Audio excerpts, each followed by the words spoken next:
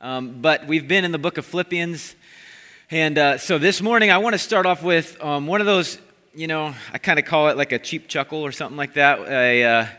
It's one of those jokes I heard when I was little. Hopefully it's not too overused, one of those sermon-type jokes.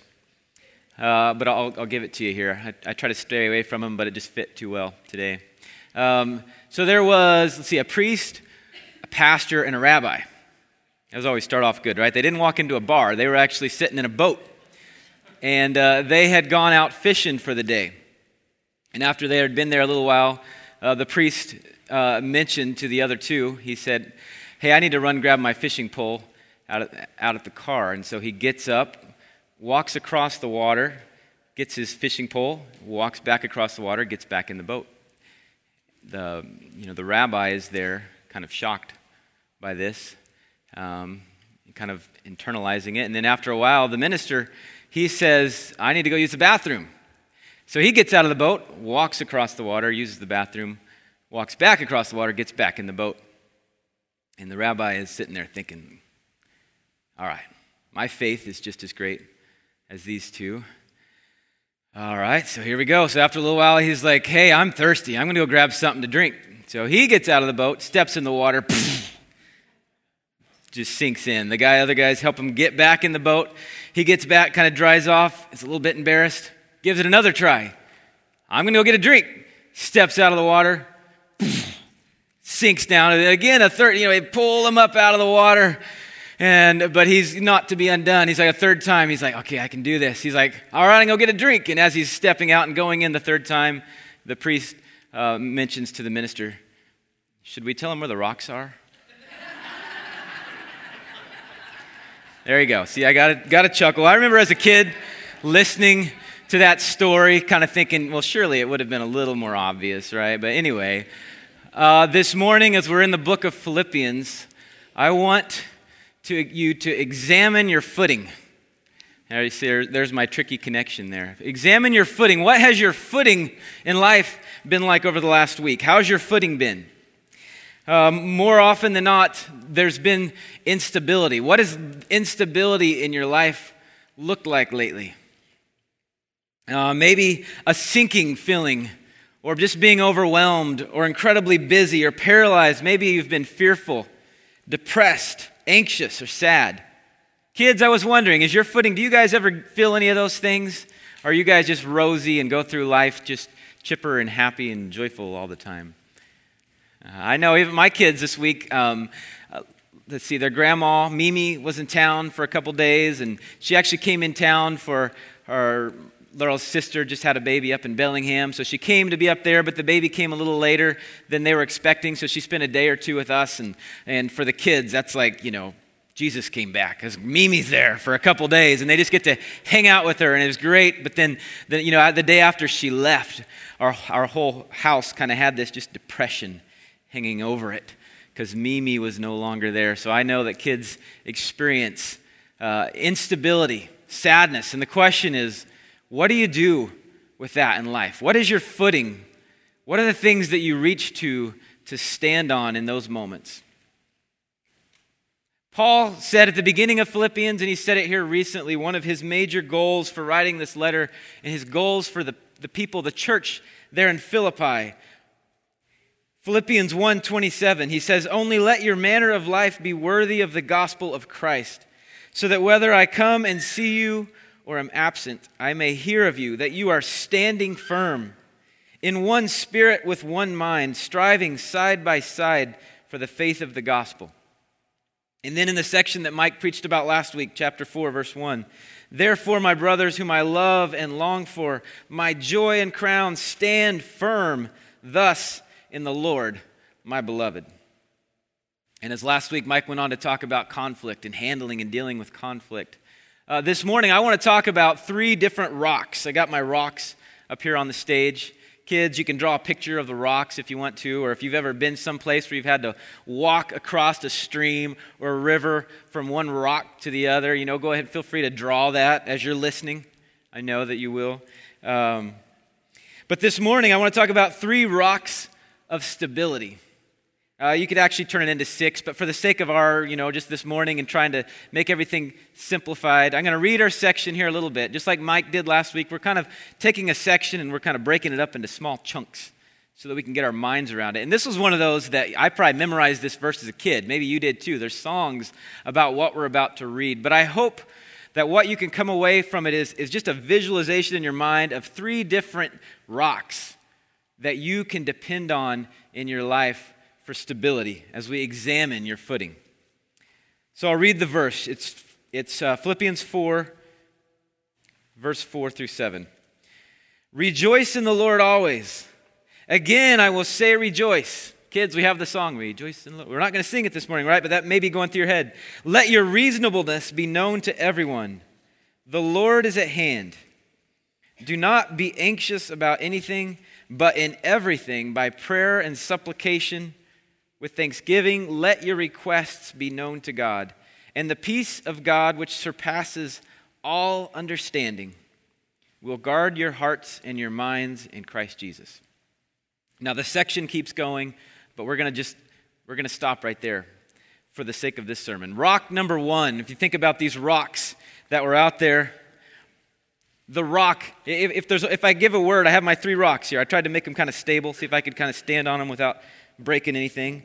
So we have, you can think of rejoice, the second rock, prayer, and the third rock is presence. Rejoice, prayer, and presence. I just want to talk about those 3 rocks this morning. He starts out, rejoice in the Lord always. Again, I will say, rejoice. Let your reasonableness be known to everyone. But the word rejoice, this week we had the opportunity to rejoice as, like I mentioned, Laurel's sister had her very first baby. And not only was he her very first baby, he was over 2 weeks late, And so if you've ever been in that spot, I know one of ours that was, you have the due date that hits. And I know I haven't ever been in the shoes of my wife or many of you, have had the baby inside you, get this thing out of me, right? So you hit the due date and then there's like, okay, it's here, it's time, it's exciting. And then a few days goes by and then a week goes by. And I remember that feeling like, it's never going to come out, right? It's stuck in there. But as Leslie had Elliot, their little baby boy, the very first one, and 2 weeks hit, and that's kind of the mark that usually once you hit 2 weeks, things get kind of serious. And I don't remember, it was a few days beyond that as she's there in the hospital and as they were working. But finally, we get to rejoice because he's here, he's out of her, and he's here in the world. And there's so many things in life that we rejoice for, and we don't need anybody to tell us once, let alone twice, to rejoice. I mean, nobody has to tell us when our team wins the Super Bowl to rejoice. We do it naturally. Or kids, when you're playing a game of baseball and you win, you feel that jubilant inside you. Yeah, rejoice. Nobody has to tell you, hey, remember to rejoice. But here we have in this section, Paul, as he's closing out this letter to the Philippian church, saying, rejoice in the Lord. Again, I say, rejoice. There's those things. He's saying it twice. Why do you think he's saying it twice? It's important. He's telling it because it doesn't come natural to us to rejoice in the Lord. More often than not, our rejoicing is based on whatever is happening in our life. And the times of rejoicing are often few and far between.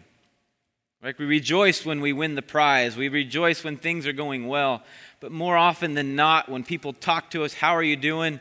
You say what I'm often saying, I'm busy, I'm tired. I'm not necessarily rejoicing. Paul wants his church to stand their footing to be firm on the rock of rejoicing. And what are we rejoicing in? What is this rejoicing? Is it just some positive power of positive thinking? Let's just rejoice. God is, what is it? Paul has just told us, and we read it at communion. We're rejoicing because our citizenship is in heaven. That is what rejoicing is. Like we said, but our citizenship is in heaven, and we are waiting for a Savior, the Lord Jesus Christ, who will transform our lowly body to be like his glorious body by the power that enables him to even subject all things to himself. That is the rock of rejoicing. And at the end of our service today, we're going to have a few minutes of just quietly standing on each rock. Unfortunately, I can't invite everyone to come up here and stand on each rock, but we're going to, from your seats, imagine for a moment, let's stand on this rock for a moment, not just rejoicing because things are going well, life is good, I have a job, I have clothes, I have these things. No, rejoicing in our citizenship that is in Jesus Christ. And yet he doesn't stop there. He goes on to talk about this word. The ESV translates it reasonableness. And I read that the first time. I thought, what in the world does that mean? Right? Others translate it gentleness. Let your gentleness be known to all. Let your reasonableness, your moderation, your patience. As I looked into the word more, I've heard several different things about it. But how does rejoicing tie in with reasonableness and gentleness? And what does that mean exactly? The word is one that points to lots. Your gentleness, your moderation, long-suffering. I heard Tim Keller in a sermon he gave call it, it's a radical evenness of temper. In other words, when your rejoicing is not just based upon the good things that are happening in life, but your rejoicing is settled by something, a truth, an overriding truth of your life, your citizenship being in heaven, it changes the way that you live. No longer am I just waiting for the good things in life to happen for me to live a sense of joy. But my sense of joy is dependent upon what God has done. Therefore, whenever difficult things happen in life, Paul is saying you have the opportunity to respond in a gentle way, in a moderate way to other people. In other words, he's pointing to the way that God responds throughout the Bible as you read about his long suffering, as the people that are sinning against him and turning their back against him, and God doesn't just come out and thwart them. He's patient. And we have the opportunity to be that same way. Imagine if you were known for your gentleness. Whenever somebody offends you, and have you ever been in that moment where somebody offends you or somebody does something, maybe they knew it, maybe they don't, and you're trying to figure out, how do I respond in this moment? What do I do? Here's what they deserve. They deserve me to respond this way. Kids, your brother, your sister, we talk about it every family Sunday, right? It's when they do something to you, and in that moment, you're sitting there thinking, how should I respond? Or maybe like many of us, we don't think, we just do it. Paul is saying, may your even-temperedness be what you are known for in the world, because you are rejoicing not in your life circumstance, but rejoicing in your citizenship in heaven. It's an incredible way to live, and that's not just an external even-temperedness. A lot of people would say, and even for me, I recognize I have maybe more of an even-temperedness, I guess people would say. I knew a lady once that I would say that she wasn't very even-tempered because it was somebody that you had to be really careful with. Have you ever had those people, maybe you're like this, where if somebody walks up behind you and, it can scare you very easily. Or kids, have you ever tried to scare your parents? Get in the spot like that where you try to hide behind the door and just to try to see that big reaction that happens out of them, right? And so my kids have tried to do that from time to time. And I have externally, I think, a pretty good track record. From time to time, they can get me. But for the most part, inside, I may be scared, but outside, I can kind of pass it off like nothing was really happening, right? It's like an external even-temperedness. Well, this lady that I knew once, you couldn't even come from, you'd have to announce, when you're 10 feet behind her, because if you came up and tapped her on the shoulder, she'd be on the ground, right? I mean, and I remember that, and so I learned very quickly, you have to be careful. I'm going to send this lady into the hospital if I'm not careful. But I kind of, for me, I'm proud of the fact that, my kids, they try to sneak up on me. Now, that doesn't mean you guys got to try to sneak up on me later on, but you can try it. I think for the most part, I have a pretty good track record. But Paul isn't just talking about an external even-temperedness. He's talking about an internal one. Imagine if whatever that thing that hits your button in the right play, and kids, you know how to hit your parents' buttons, and parents, you know how to hit your kids. Imagine when that thing happens, if the truth of the gospel in that moment was able to change and transform the way that you respond. And that's why I say this rock, this stone of rejoicing, isn't just a one-time, hey, you get baptized, now all of a sudden you can respond to life in this new way. No, this, I think, is a daily practice of standing on this stone, of rejoicing and allowing God to work this new way of living, this even-temperedness way of living into our life. over time. That's Paul's prayer for the church in Philippi, that you would be known.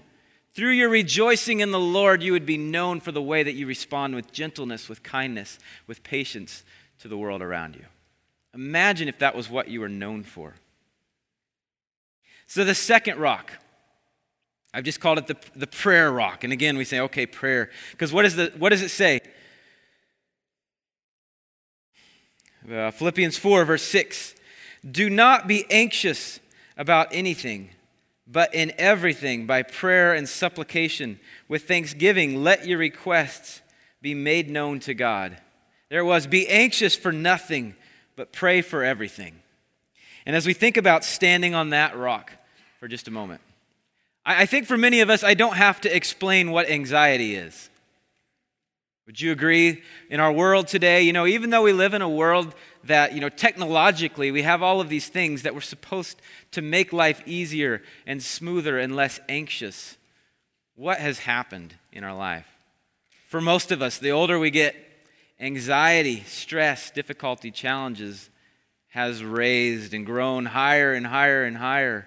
There's disorders. There's people that, spend their life not just even with, and I know many of us in this room, it's a very real thing. So what does this look like for us to stand on this rock of prayer? Because notice, Paul doesn't just say, hey, stop being anxious. He says, and we'll kind of point to it in a moment, he says, the Lord is near. But he says, don't be anxious for anything. But then he says, let me read it to get the right. But in everything, by prayer and supplication, with thanksgiving, let your requests be known to God. Anxiety is a feeling of nervousness, unease, or worry that typically occurs in the absence of a real threat, or at least of an imminent threat. It's different from fear, because fear is our body's response to something that's happening. It's preparing us. But for most of us, anxiety can be just this underlying feeling, or it can become an overwhelming feeling or unease or worry about life. Many of us are touched by anxiety. And what does Paul say? Through prayer, through supplication, prayer, seeking, asking God, entreating, petitioning, with an attitude of thanksgiving, present your requests to God. God invites us to stand on this rock.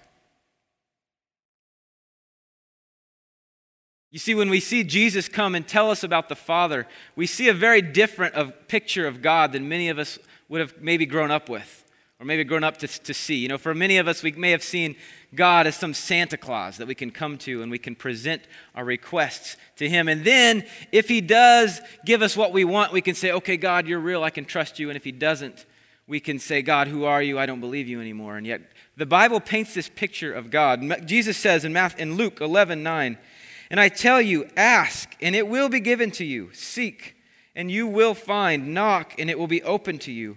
For everyone who asks receives, and the one who seeks finds, and to the one who knocks it will be opened. What father among you, if his son asks for a fish, will instead of a fish give him a serpent? Or if he asks for an egg, will give him a scorpion? If you then, who are evil, know how to give good gifts to your children, how much more will the Heavenly Father give the Holy Spirit to those who ask Him?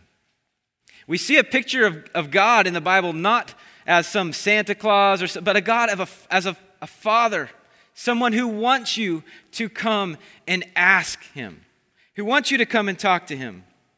In other words, God is not a God who says, I want you to be seen but not heard. Have you guys ever, maybe when you were children, have you ever been in an environment that's one of those kind of cold, hey, you're here, be seen, but don't be heard? You ever been in that environment? Some of us grew up in that. I had a family member I remember growing up in, and every time we would go to stay at their house, it was kind of one of those types of environments. The house was not a kid house. And everything about it said, this is not a kid house, don't mess it up. And are those places very comfortable to be in? No, and I remember being there, and like putting my foot over the armrest and being told, no, put that down, or whatever it was. And there's a couple toys, and they were always the most boring toys, and they'd play with those, but don't make any noise and don't break anything. That was just that feeling. And some of us come to God in that way, and we have this feeling like God wants us to be seen but not heard. And the opposite could not be any more true. Paul says, those anxieties that you have, take those to him through prayers, through supplication. With thanksgiving, make your requests known to God. Prayer is not just some rote, Lord, now I lay me down to sleep, or whatever. No, God says, bring your requests to me. I'm interested. I want to know them. I want to hear them. In the same way, my wife wants to hear about my day. She doesn't want to just hear me say, my day was good. I went to a meeting. I saw, the fire when I drove by on 20. Those are the big things in life. Now, she wants to know what was going on down deep inside of me. Some of those things that are often hard for me to really even, admit to myself, let alone to her. That's God is interested in knowing your anxieties. Those aren't something he's repelled by or repulsed by or saying, why can't you be more trusting? Or why God says, no, bring those to me. David had that kind of relationship with God where he even asked God to take out those who caused him pain and difficulty in life. Psalm 86, verse 14. David pours out his heart to God. The arrogant are attacking me, O God. A band of ruthless men seeks my life, men without regard for you. But you, O Lord, are a compassionate and gracious God, slow to anger, abounding in love and faithfulness. The temptation is to let our anxieties be what we turn to in life. Paul invites us to turn to the one who can do something about them rather than spending our life reveling in our anxieties. So we have the first rock, rejoicing and allowing ourselves to be known by our gentleness. The second rock, the rock of taking our anxieties to him through prayer, through supplication, with thanksgiving, making our requests known to God. And the third rock, God's presence. God's presence living in us. The verse, we skipped over it earlier, the end of verse chapter 4. The Lord is at hand, therefore take your anxieties. Therefore don't let your anxieties define you. But verse 7, and the peace of God which surpasses all understanding will guard your hearts and your minds in Christ Jesus. The picture that's here is the picture of the book of Joshua. I loved the book of Joshua, especially as a boy growing up, because Joshua was a war commander. He was a leader. He was somebody who got things done. My son, Micah, his middle name is Joshua. And I'm sure all the Jewish boys played just kind of like, I don't know, I grew up playing G.I. Joes. Actually, I didn't have G.I. Joes. My friends had G.I. Joes, and I'd go over to their house to play G.I. Joes. But it was always so exciting, or whatever you play kids today. But there was just something fun about playing that. Well, all the Jewish boys would have grown up playing like Joshua, going in and capturing the city of Jericho, or going in and taking out the enemies. But the story of Joshua, if you know it and if you've read it, there's a refrain that's repeated over and over. Joshua 1, verse 9, God speaking to him, sending him out to go be this commander. And he says, have I not commanded you? Be strong and courageous. Do not be frightened and do not be dismayed, for the Lord your God is with you wherever you go. And then the New Testament, and now Paul is saying that very same presence that was available to God's people is available to us through Jesus Christ. So on this rock, the rock of his presence, we recognize that the Lord is at hand, his presence and his peace. And what kind of peace does his presence bring into our life? It's a peace that passes what? A peace that passes, that rises above, that is far superior to all understanding, comprehension. And again, what's the context of this book? Paul writing from prison, writing to the Philippians, who are the people in Philippi who are being persecuted. Imagine for them to hear this. For many of us, we think, you know what? My peace will begin when I finally get out of jail. Or my peace will begin when my enemies stop bothering me and my life is smooth. Or when my roof stops leaking or the bills stop coming or whatever. That's when my peace will come. But he says, no. The peace of God, which surpasses all understanding, will guard your hearts and your minds in Christ Jesus. Usually we don't think of peace and guarding in the same sentence. But Paul uses this neat battle word, guard. The peace of God will guard your hearts and your minds. Do you realize that your heart and your mind needs to be guarded? Those anxieties, those things that so quickly trip us up and take us down the wrong path. Or kids, even just when you wake up and you're just feeling grumpy, and you want to communicate to the whole world that you're grumpy, and your parents are like, hey, go back to bed and get on the other side and wake up and come back out again. That feeling that's deep inside you, that's what God is saying. My peace alone can guard you, guard your hearts and your minds, because often when we allow our hearts and our minds to stay unguarded, we go through our day allowing whatever our feelings and our anxieties to help us to treat other people and according to that, out of that anxious place. But God says, no, the peace of God will guard your hearts and your minds in Christ Jesus. And again, the Philippian people would understand this guarding. This was, as Mike's mentioned earlier, Philippi was a place for retired army officers to come and live. They would have had a Roman garrison there in their city to do what? To keep the peace of Rome, right? They would be spread out, and this peace of Rome that they were enjoying wasn't just something that came easy. It was something that they had fought for, and they had to keep their garrison there to make sure that nobody would get in the way of this peace. Where does your source of peace and stability come from on a daily basis? Where does my source of peace come from? Some of us were handed down a flawed sense of peace and stability from our parents. For some, maybe it was chaos and fighting and war were the norm growing up. So without even thinking about it, we often seek out that same chaos in our lives today because that's where we feel most comfortable.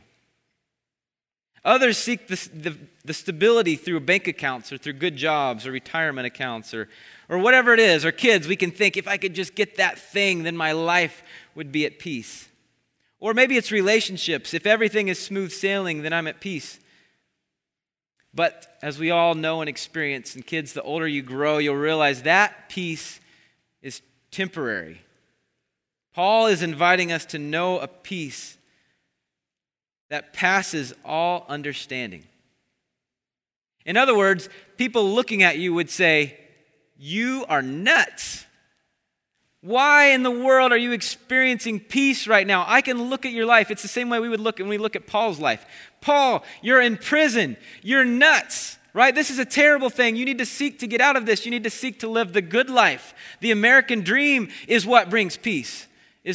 That's what's held out to many of us.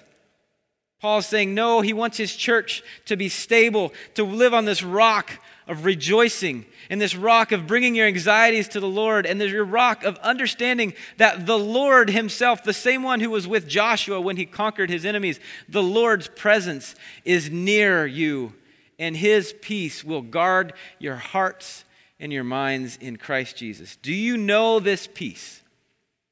Have you experienced this peace? Are you currently? To know it, you must know him. You must know that he is near, that he is fully aware of your life, and that he wants you to bring your anxieties to him and worries to him with thanksgiving, rejoicing in him and in this new citizenship, not in Rome or not in the United States or not in whatever club that you think or opportunity that you think will bring you peace, but in the kingdom of God. Through the presence of God. I want you to imagine for a moment, we had our story at the beginning of the guys jumping out of the boat, crossing over the water, coming back. And maybe you've been in a spot, you can feel free to close your eyes, or if that makes you feel uncomfortable, you don't have to. But I want you just to think through these three rocks that we've talked about, kind of trying to give you some visual sense of where we've been this morning. But for a moment, let's spend just a few seconds. Kids, I invite you to do the same thing, to imagine you're trying to cross a creek. And first we're going to jump on, in the midst of all this instability, we're going to jump on the stone of rejoicing. And I want to invite you to do that even right now. Close your eyes if you're comfortable with it. If not, Just sit there and think, what even, and for those of you that may not even be Christians or may not even understand this God thing, I want you to just play with this for a moment. What would it be like to have a rock that you could wake up every morning and jump onto, and it's a rock of rejoicing, not just in what's currently happening in life or not happening, but a rock of rejoicing in the truth that I am a citizen of heaven. For a moment, I want to invite you to jump onto that rock, to feel what that would be like, of rejoicing. Lord, I rejoice. For just a moment, be there. Again, a rejoicing that's not based on what's happening. That's based on who God is and what He's done in your life. So that no matter what Monday morning comes, and I don't often like Monday mornings, I kind of sometimes can wake up with that feeling of dread. I don't know if you ever do. Think, Lord, I rejoice this morning that what is the highest truth in my life isn't what is going to happen, but it's who you are. And imagine as you live a life of rejoicing and doing that over and over, if that could start to shape and make other people look at you and say, why are you responding so gently? Why are you not getting angry in this moment? Imagine this rock. And then as we jump onto the next rock, and again, what I had the privilege of doing most of this week is I did less preparation. It was more just kind of hanging out there with my anxieties, taking them to God. And He says, take them with thanksgiving. And my first thought was, I don't feel thankful for these anxieties that I'm feeling. I feel bothered. Lord, can't you just take these anxieties away from me? I don't like them. I'm not really thankful for them. How do I be thankful?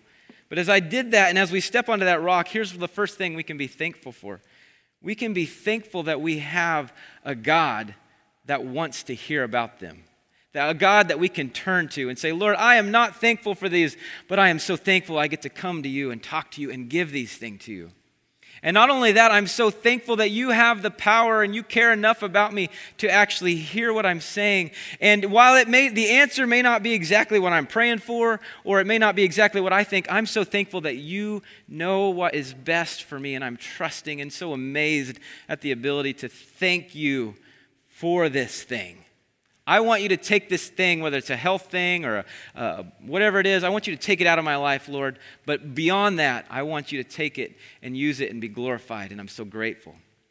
That's what it's like to be on the rock of prayer, of supplication, of presenting our requests to God. God cares. He wants to know about those things. Not just one time on a Sunday morning, every moment of your day. And as we practice stepping from that rock to the next rock, and then finally to the rock of His presence. As we step onto that rock and just imagine what it is like to be in the presence of God. To live in His presence. No matter what, just like the song that we sang earlier, in the midst of the storm, we get to turn to Him. And not have joy because there's a storm going on, but to have joy because we have an incredible rock that we get to stand on that brings a peace that passes all understanding. Maybe everything inside you is screaming at you. This makes no sense right now, this thing that's happening. God, you should take this away from me. But yet we can stop for a moment and trust His presence and trust His peace that it will guard our hearts and our minds. We can trust on this rock when we're with Him in His presence. We can trust our hearts to Him and our minds to Him. And imagine where the disciples were whenever they saw their Savior, the one that they thought was going to take over the world, that they were going to be at His right hand, when they saw Him crucified on the cross.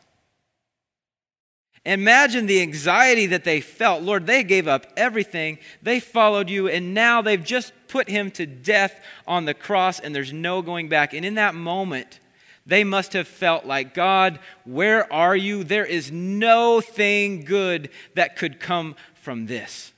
And what did they do? They ran away and hid. And imagine in that moment, there they were. God, nothing good could come from this. We thought all these things were going to happen, and he's gone. The Roman government has put Him to death on the cross. Nothing good could happen from this. The anxiety, the turmoil they must have felt when they were there in that moment. Imagine that, and to put ourselves in that place, whatever anxiety, whatever thing that you're feeling and facing. But there they were thinking that, and of course we know the rest of the story. We know that what God was up to. Was there nothing good that would happen through that? No, everything good that could possibly happen happened to that. That's what God was up to because of his presence, because of his foreknowledge. They didn't know it yet, that God was in that moment doing everything he was up to.